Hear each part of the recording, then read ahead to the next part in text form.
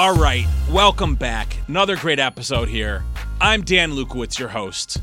This is Dan on Top. Thank you so much for watching. Today we have with us Nicole Campbell, Office Leasing and Sales Senior Associate at Devaris Real Estate Incorporated. Nicole, how you doing? I'm amazing. Thank you. I hope you are too. I hope the weather's great in Michigan. Ooh, it's sunny, it's hot, it's great, all is well. Thanks again so much for being here. Really appreciate it. Awesome. So look, we got a lot of value to jam-pack in this episode and talk a lot about what you do and what's going on in the world of commercial real estate. But before we get into that, I want to know who you are. So tell our viewers, who is Nicole Campbell? Oh gosh, that's a great question because I ask that of myself all the time. I have so many different experiences and background. So right now who I am, a soccer mom and a commercial real estate agent, but it took me a long time to get here. I was in residential real estate for a long time. I was an Army spouse. I was an Army, was in the Army. So I've kind of been all over the place. Awesome.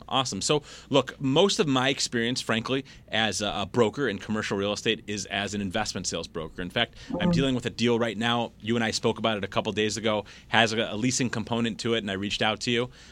So I want you to kind of step forward and explain, let's start from a more macro perspective. Explain what a leasing broker does. So what a leasing broker does on a landlord rep side of things is we look for tenants to fill vacant spaces. Ultimately, that's the bottom line. We want to find qualified tenants that make a good tenant mix within a building, and that's going to increase an owner's cash flow, and that they're going to be realizing that cash flow over 5, 7, 10 years. So that's the ultimate goal. And then on the other side of things, tenant rep, leasing, same thing. Now I'm looking for space that meets the requirement for those tenants and that business owner. Excellent. So how has your experience as a tenant rep helped you to better represent office landlords?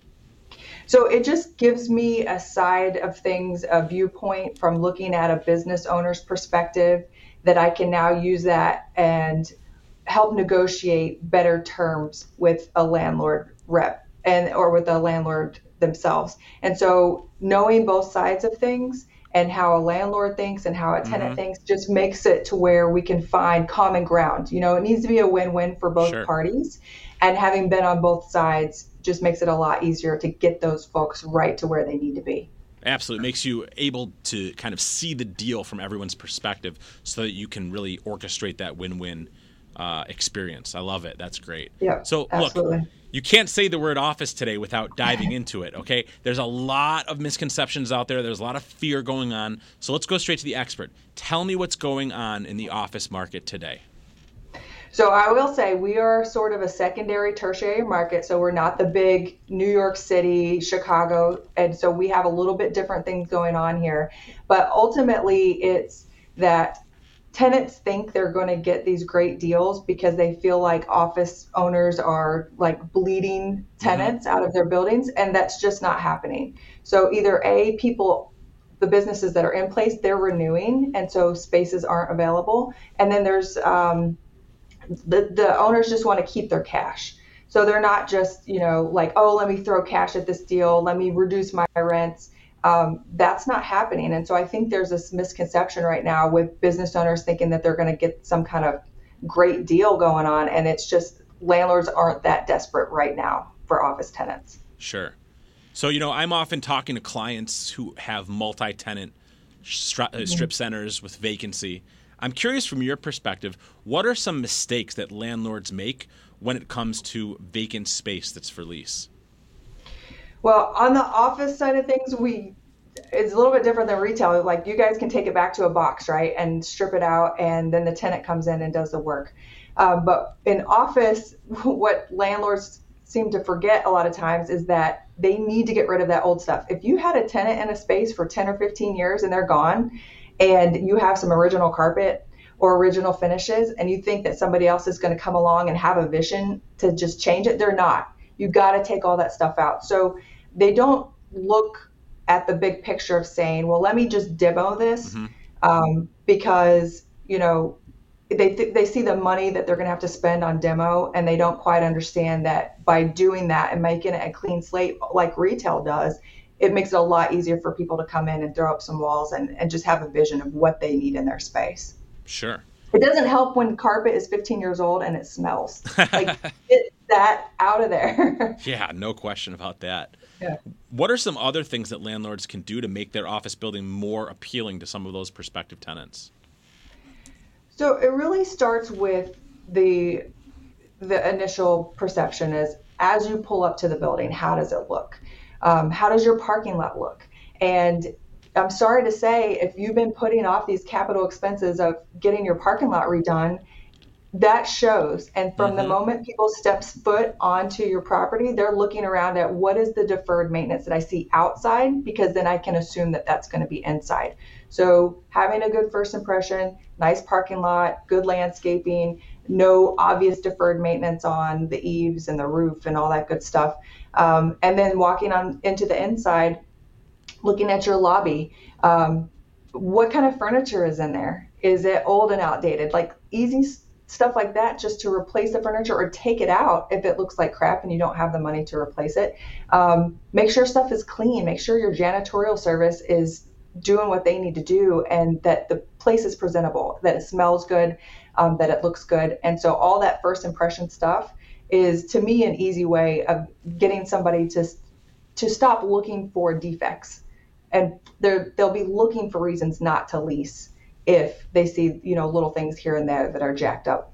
Yeah, it's amazing, even amongst professionals, how important first impressions are. They really set the tone psychologically, and I think that's some great advice that you gave. Mm-hmm.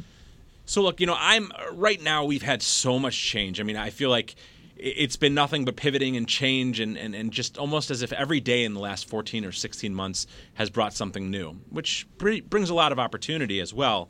When I look at things from a retail perspective, I think about repurposing. I think, what happens if a space goes vacant? What can I do with it?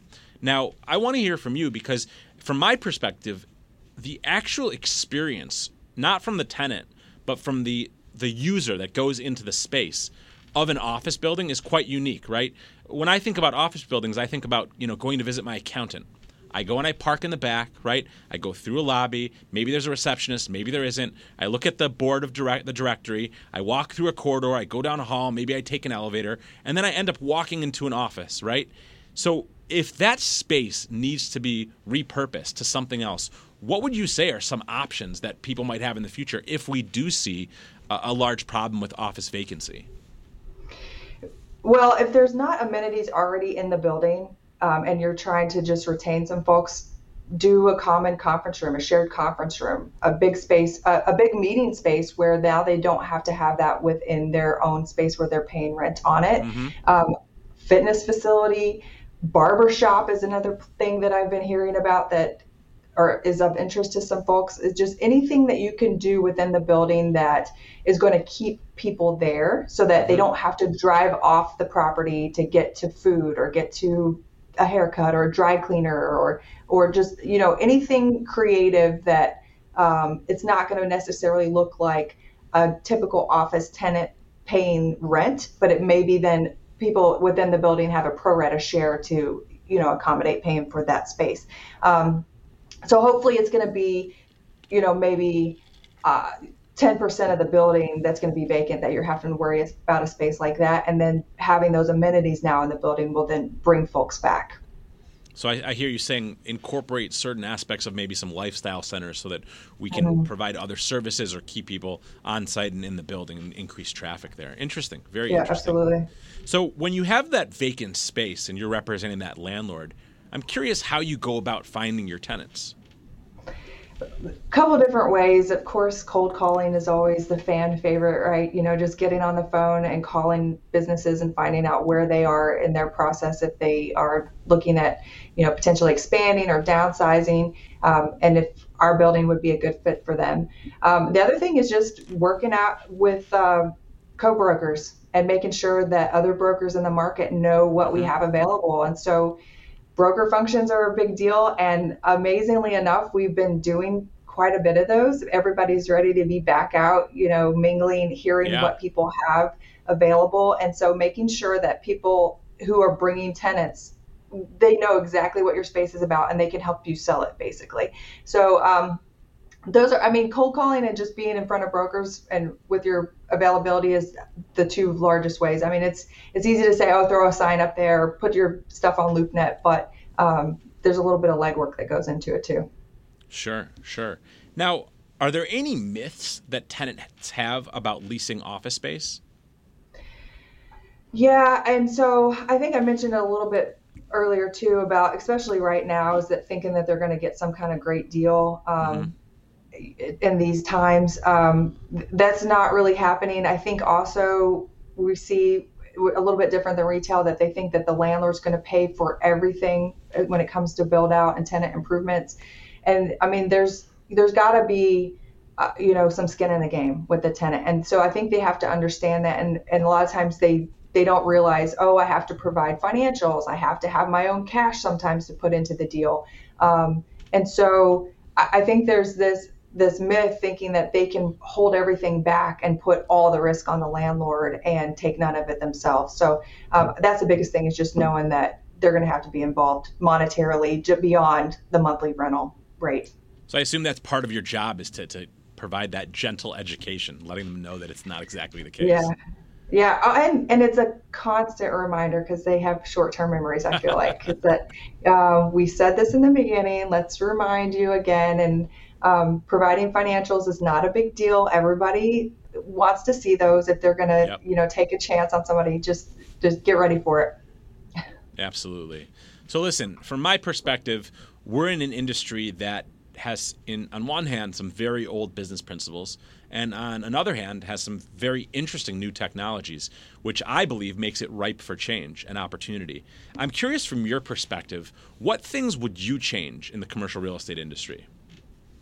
Well, you mentioned two things exactly right off the bat. Technology is something that we've been slow to adopt. I feel like if we can get onto the DocuSign, that'll make things a lot quicker. Just any kind of technology at all. And so, of course, the big firms, they're already, hoarding data. And so that's part of it. And data is a big, big thing. But beyond that and beyond the numbers is the people.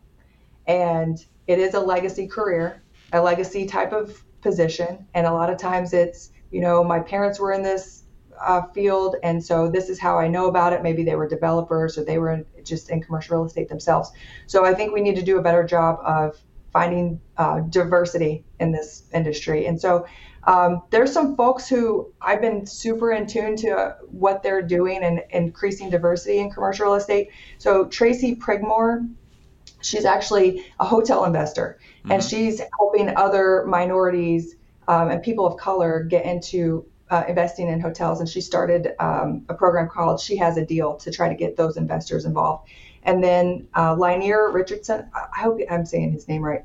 He's out of Chicago, and he is working on getting local folks to help buy into local shopping centers and local strip centers. So he's trying to keep money, where you can get in to an investment with $1,000, and so that you are investing into your community and buying into commercial real estate. And then there's another group, T. Dallas Smith and Company is a huge, actually the largest African-American owned and operated tenant rep only commercial real estate firm in the United States. And so having stuff like that happening and, folks who are heavy into what commercial real estate is all about, I think is going to go a long way with increasing diversity in our field.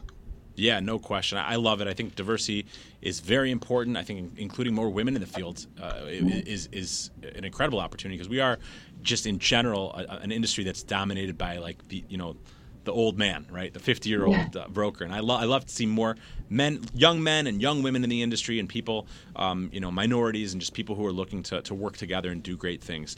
So listen, you've had a great career, won some awards. 2020 Cova Biz Bob Award winner, voted the best commercial real estate agent. So obviously you've learned a lot, and you've become quite successful. So I'm curious if you could provide our viewers with your top 3 pieces of advice that you've learned throughout your career. Number one, listen and make sure that you're paying attention to what your client or customer wants and needs, and not what you need or what you think they need based on your whatever preconceived notions you have. Is just really, really listening to what they're saying, their body language when they're with you, just all of that, paying attention. I think the other thing would be just try some different things. They always say, think outside the box, but it's true. Just trying to come up with new and innovative ways to serve your clients, and looking outside of your industry for those best practices. Looking to not even just like construction that deals with commercial real estate, but what are other industries doing outside of your field that you could potentially learn from? And then I think number three would be always back to the relationships and maintaining your relationships, really caring about people. And I think when you care about people and they see that, then they just want to work with you and they want to tell all their friends about you. And so that's a huge part of it. No question. I love it. So listen, pay attention to people's needs, which is very important, right? I think that what we all know is that he or she who asks the questions controls the conversation. And by listening, you really get to understand people's pain points. And through that, you can understand how to solve them. Trying different things, looking outside the box, looking into other industries for solutions, and maybe some of their common wisdom, and then relationships, maintaining them and caring. I love that. I personally believe that add value and everything else follows. I think that's very similar to caring. If you care and are not worried about the actual bottom line results of your paycheck or your pocketbook, just like if you focus on providing value, everything else follows from there. So I think that those are incredible pieces of wisdom. Thank you very much for sharing them. So look, we've got about a minute and a half left. I'm going to turn the tables, and I'd love to know if you have any questions for me. Oh gosh, I do have a question. All right, so is that a Michigan accent, or are you from someplace else originally? It's definitely a Midwest Michigan accent. Okay. Because I just thought maybe, and your energy, I guess too. I thought maybe you were from New York or something originally, and brought that New York energy to Michigan. Oh no, definitely have the energy, but no New York in me. And then I'll ask you one more question. So how did you get started in commercial real estate in this field? Yeah, good question. So I've been in the real estate industry for about 15 years. I've done quite a few, wide variety of things. I originally got involved when I started a business called Disability Made Easy with some close friends of mine. It was a barrier-free home modification company, and we would modify homes to make them handicap accessible for people with terminal illness or injury.